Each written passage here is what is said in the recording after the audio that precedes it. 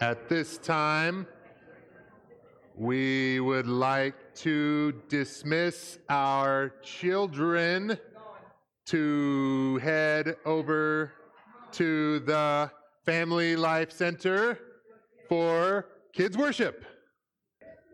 And if you have a child who is under the number 3, it's hard to talk without a G, right?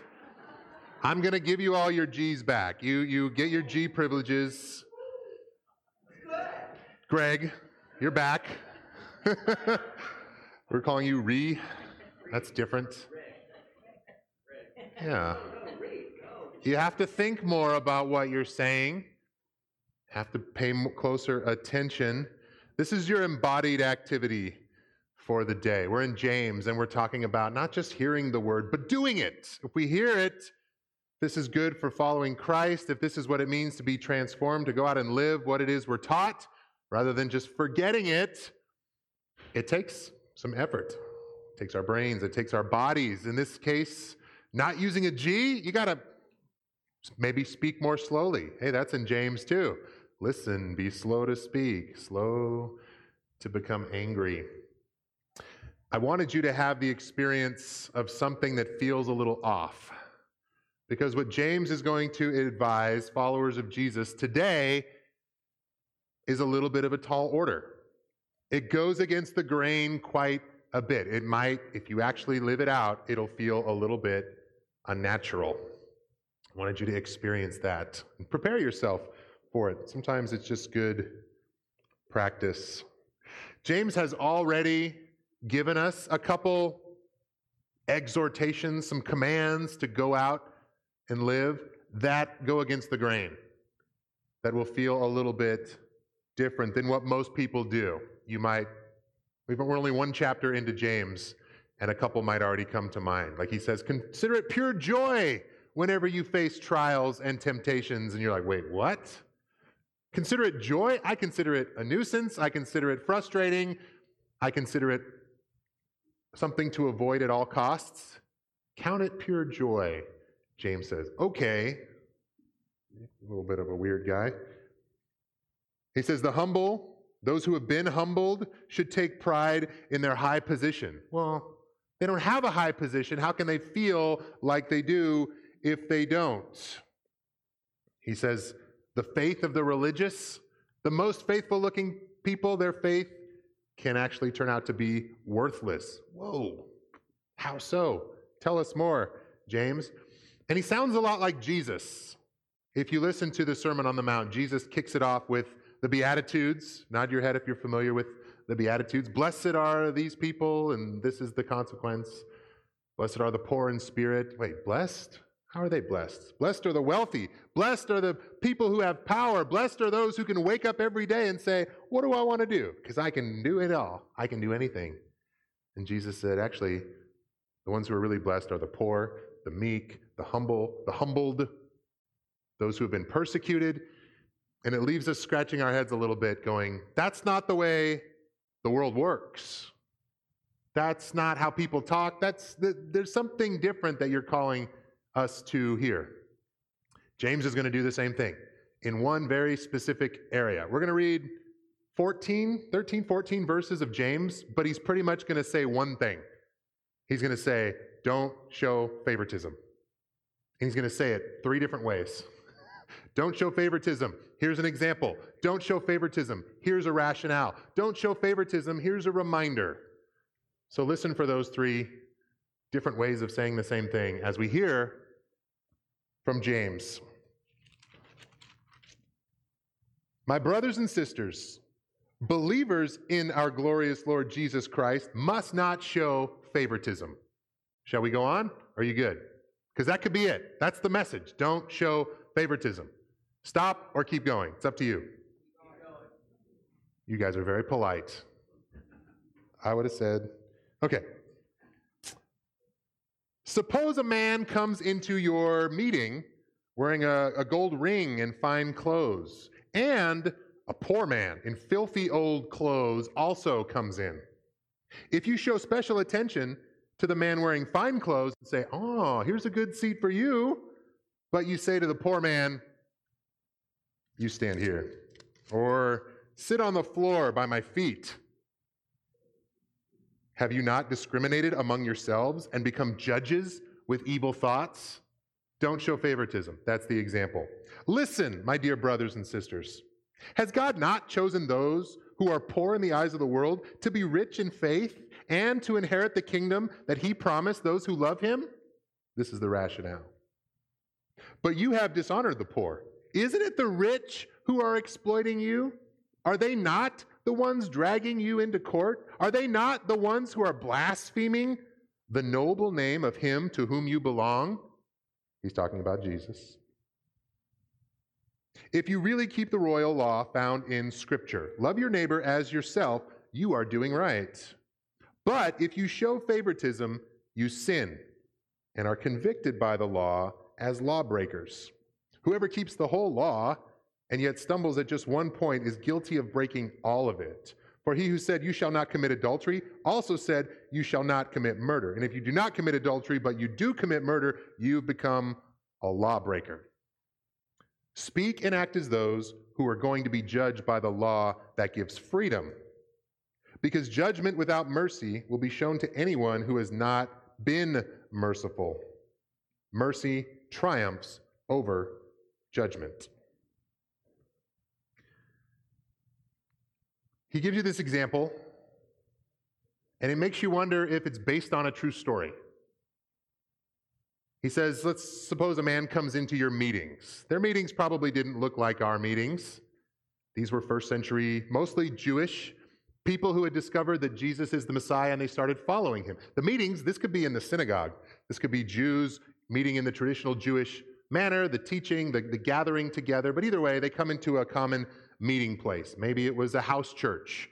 Maybe it was a meeting in a public place. It probably wouldn't have been more than just 3 or 4 families, a handful of people. Either way. So suppose somebody comes in and they look fancy. The translation of this, the person wearing a gold ring literally says, the gold-fingered man. Goldfinger, person with power and prestige and the look to back it up. Let's say he walks in and you give him a special seat, and then a filthy person comes in and you go, "Ugh, don't let Goldfinger know you're here." You go over here at best. That's your spot. He says, that's not cool. Haven't you become judges? And you said, our job here is to triage worshipers and say, this kind of worshiper belongs here, this kind of worshiper belongs over here. Have you forgot something? Have you missed something? Have you left out the G? G stands for gospel now.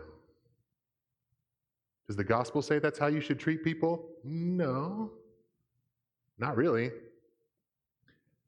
Let's say here at Tri-Valley, in our meeting, in our gathering place, right here in this room, let's say a well-dressed family shows up, and they're well-groomed.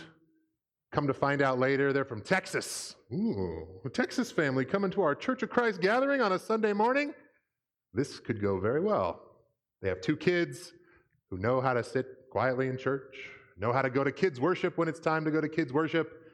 After the meeting is over, people literally tripping over themselves to meet this family, to greet them, to welcome them in and say, you'd fit in real nice here. On the same Sunday morning, there's another family that shows up to the meeting. They're not familiar with our customs. They're not familiar with our ways. They don't even come into the room, but they stand outside in our courtyard with a sign that says, we're hungry and we need help. Kind of like the people you see at Safeway or at the intersection. We need help. Not many people are inviting them to lunch. Not many people are clamoring to get to know them and exchange cell phone numbers. I think maybe in that situation, we just kind of want to, whatever we do with them, it's quick and it's maybe a one-time interaction. Is this a hypothetical example, or is this something that really happened here at Tri-Valley? James is drawing our attention to this kind of behavior, and we can all, even in this example or the example I gave, we go, one way to act is not cool. But to love everybody equally, that's what we're called to do. This is how it ought to be. But even as I think about what would I do in the situation I described here at Tri-Valley, doesn't it make sense that I want to get to know the family from Texas and not the family with the sign? Doesn't it make sense that one family is going to be more work? It's going to require more of me. I'm going to get more out of this other interaction. Is it just me confessing that that's where my heart is sometimes? Help me out. Don't leave me hanging out here, guys. Would anybody else maybe feel the same way depending on whether or not you act that way? My point is, I think it's natural and understandable to want to impress the wealthy, the nice folks, the people who can do something for you. It's understandable. Maybe it's not the way of Christ, but it's something that a lot of people would do, and nobody would fault you for it. You could get away with it, is kind of what I'm saying. Whether or not this is what was happening in the meetings to the Christians, the Jewish Christians that James was writing to, and again, this letter went all over the world, so how could he possibly know what was going on in each meeting, or whether it was based on a one-time thing? He's reminding them of something that they seem to have forgotten, and that is the gospel, which is this great equalizer among people. The gospel comes along and says, yeah, everybody may live by this standard that says, favor the wealthy. Do those for people who can do things for you. Invite those who can invite you back. Very few people will just go the other way. But this is the way of the gospel. And I think James is frustrated when he finds out that this is happening. It's kind of like, have you ever come to an understanding with somebody, maybe someone you live with? You said, all right, we've been doing things this way, but we're going to start doing things this way. Maybe you made a change in your spending habits. Maybe you made a change in where the towels get hung up in the bathroom, or something to do with your kids. I can think of a million examples, but I haven't asked Lisa for permission to share them. There's definitely been times when I come back and I say, I thought we talked about this, and I thought we decided this is what we're going to do, but now you're doing this. Did something change? Did I get something wrong? Or are we just not doing the thing that we said we were going to do? It kind of reminds me of the situation that we read about in the New Testament, where there was this big question about, is following Jesus a Jewish thing, or is it an everybody thing? And Peter's got this vision where all these unclean animals come down that Jewish people used to avoid. And the voice says, kill and eat. These are animals you can eat now. And he goes, no, this feels like a test. I'm a good Jewish follower. No, Lord, I won't do that. And God's like, no. Do it. This is me opening the door to the Gentiles. The answer is, it's not just a Jewish thing. It's an everybody thing. Go to the Gentiles. Eat at their tables. That was weird because the Jews all decided, hey, we all said we weren't going to do that, right? Did something change? And the apostles, they wrestled with this. There was like a whole council, like an official important meeting, and they came to a decision, and James was involved in this. If you read Acts 11 and in the Acts 10 chapters and what Paul says about his interaction with Peter in Galatians 2, they said, it's an everybody thing. Don't separate yourselves from the Gentiles anymore. Okay, that's what we decided. Send out the word. And then Paul tells this story about going and meeting with Peter and other Christians who had a Jewish background. And he said, I went and I watched them eat, and Peter was only eating with the Jews. And there were Gentiles there too that he should have been interacting with, but he only ate with the Jews. And Paul says, I confronted him to his face. Ooh, New Testament drama. I told him, didn't we decide the gospel is for everybody? Didn't we say we weren't going to do what we used to do? So what gives? What changed? Yeah.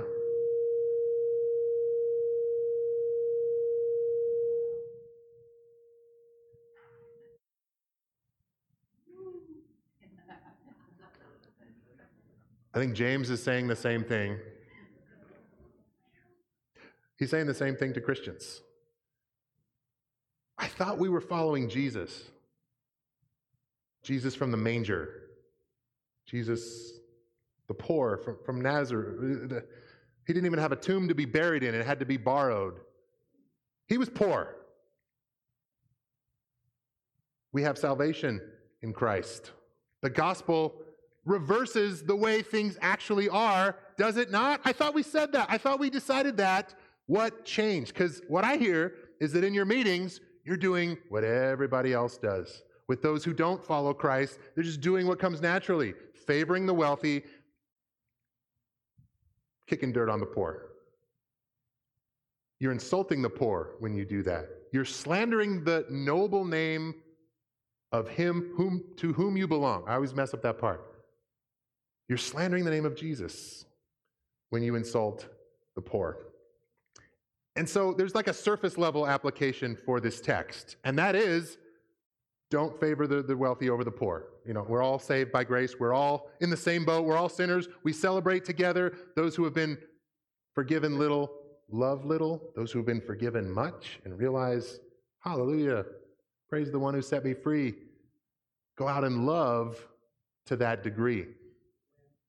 So there's how you behave in church, but I think that's not even the real point. I think the deeper issue is that the Christians James is writing to left out the G. They forgot the gospel. They reverted back to living the way that everybody does, and James says, no, we can't forget the G, because the gospel is everything. It's our new code. It's how we see the world. Is it not? Because we're followers of Jesus.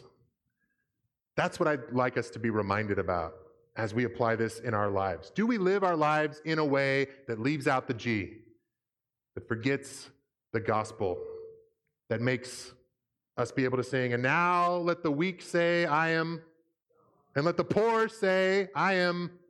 How? That doesn't make sense. The poor should say, I am poor. The weak should say, I am weak. Let the weak say, I am.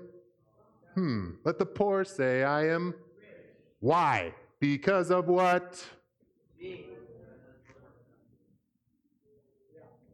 No other reason. Not because the poor are now better than the rich, or the rich are better than the poor. No.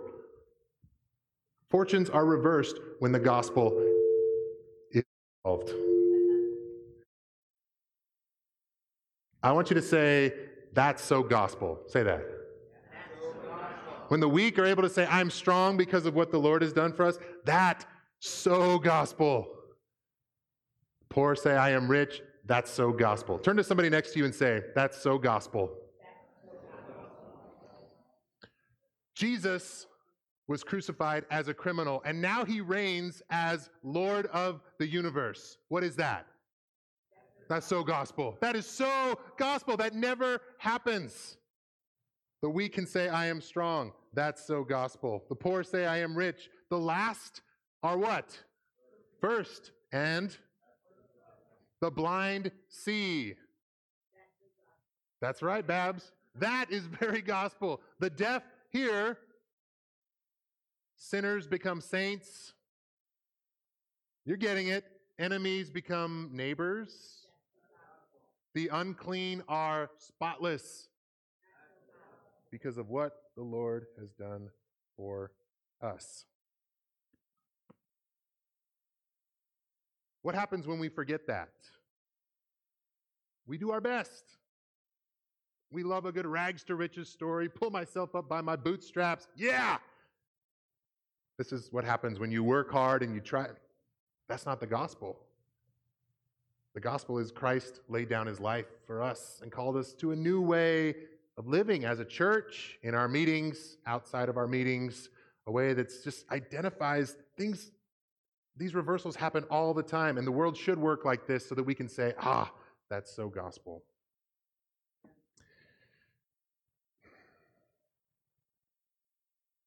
Okay, there's like 10 other things I could say, but I'm not going to say any of them. I want you to think about, well, one of the 10 things is this. There's this psychology term that I'm only mildly familiar with, but it's called exposure. Exposure therapy. You might have heard of it. You may have had it recommended to you. If you have a fear of something, an anxiety about something, just a worry, kind of a fear, they will expose you to it in manageable doses with the help of a therapist or something like that. Like if you're afraid of public spaces, they might say, okay, well, let's go out in a public space with some controlled factors so you're not just totally out there on your own. But if you expose yourself to the thing that you're worried about, that you're uncomfortable with, that it's not something you usually are experiencing, it can be good for you. You get more used to it. I wonder if there's an application there for what we do with this text and how we remind ourselves of what the gospel is and living in a way that is so gospel. If I have an aversion to people who want to hold up their sign and ask me for something and make me feel put on the spot, if it doesn't come naturally for me to have joy to help someone who is in need, or to just be cynical and the help won't actually help, wherever my heart is, then maybe what I need is not less of that or avoiding needs. Maybe I need to lean into that. Maybe if I haven't been living in a gospel way and I haven't been exposed to it, it doesn't come natural. Maybe it never will, but I think anybody who's been following Jesus for a while can attest to the fact that the more you do it, the more it just seems like the normal way. And anything short of that seems like, whoa, why would I ever treat anybody like that? Why would I ever not forgive somebody with a hardness in my heart? Why would I hold on to that? I know where that leads. There's freedom in Christ. Forgiveness comes more naturally. Helping those, not judging people in our hearts or with our attitudes or with our actions. That just comes more natural the more that we do it. So there is an embodied response to this, is living more in a gospel way and just recognizing things in the world where it's like, oh, that should have been like this. I really should have stayed mad at that person. I really should have responded with anger, but I'm listening to James and I'm slow to become angry and I'm being intentional about how I'm living my life. And that is because of the gospel. It doesn't come from me. So I want you, as we kind of wrap up today, as I turn you loose to talk to the people around you about what it means to live this out, I want you to think of something in your life that you can do. I think on the screen I worded it. It's not something you can do. It's something that you will do. And I don't like will do questions because it's like, I haven't really thought about this and you're putting me on the spot and making me tell somebody. But if you say something out loud, you're more likely to do it. So think of it this way. What is one specific thing that you will do this week that is so gospel? If you don't know by now, that just means something that's counterintuitive, that doesn't make sense outside of the shadow of the cross. And my guess is that you probably have already thought of something from the start of this message or around the communion table. I think God's Spirit works that way.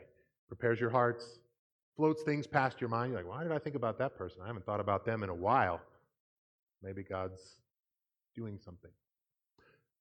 But I want you to turn to somebody next to you, and I want you to name one specific thing that you will do this week that is so gospel. And then invite you to pray about it with them. And once you're done with that, you are dismissed. That is what we're going to do today. So, and you can use the letter G once again. What is something you will do that is so gospel? Ready? Go.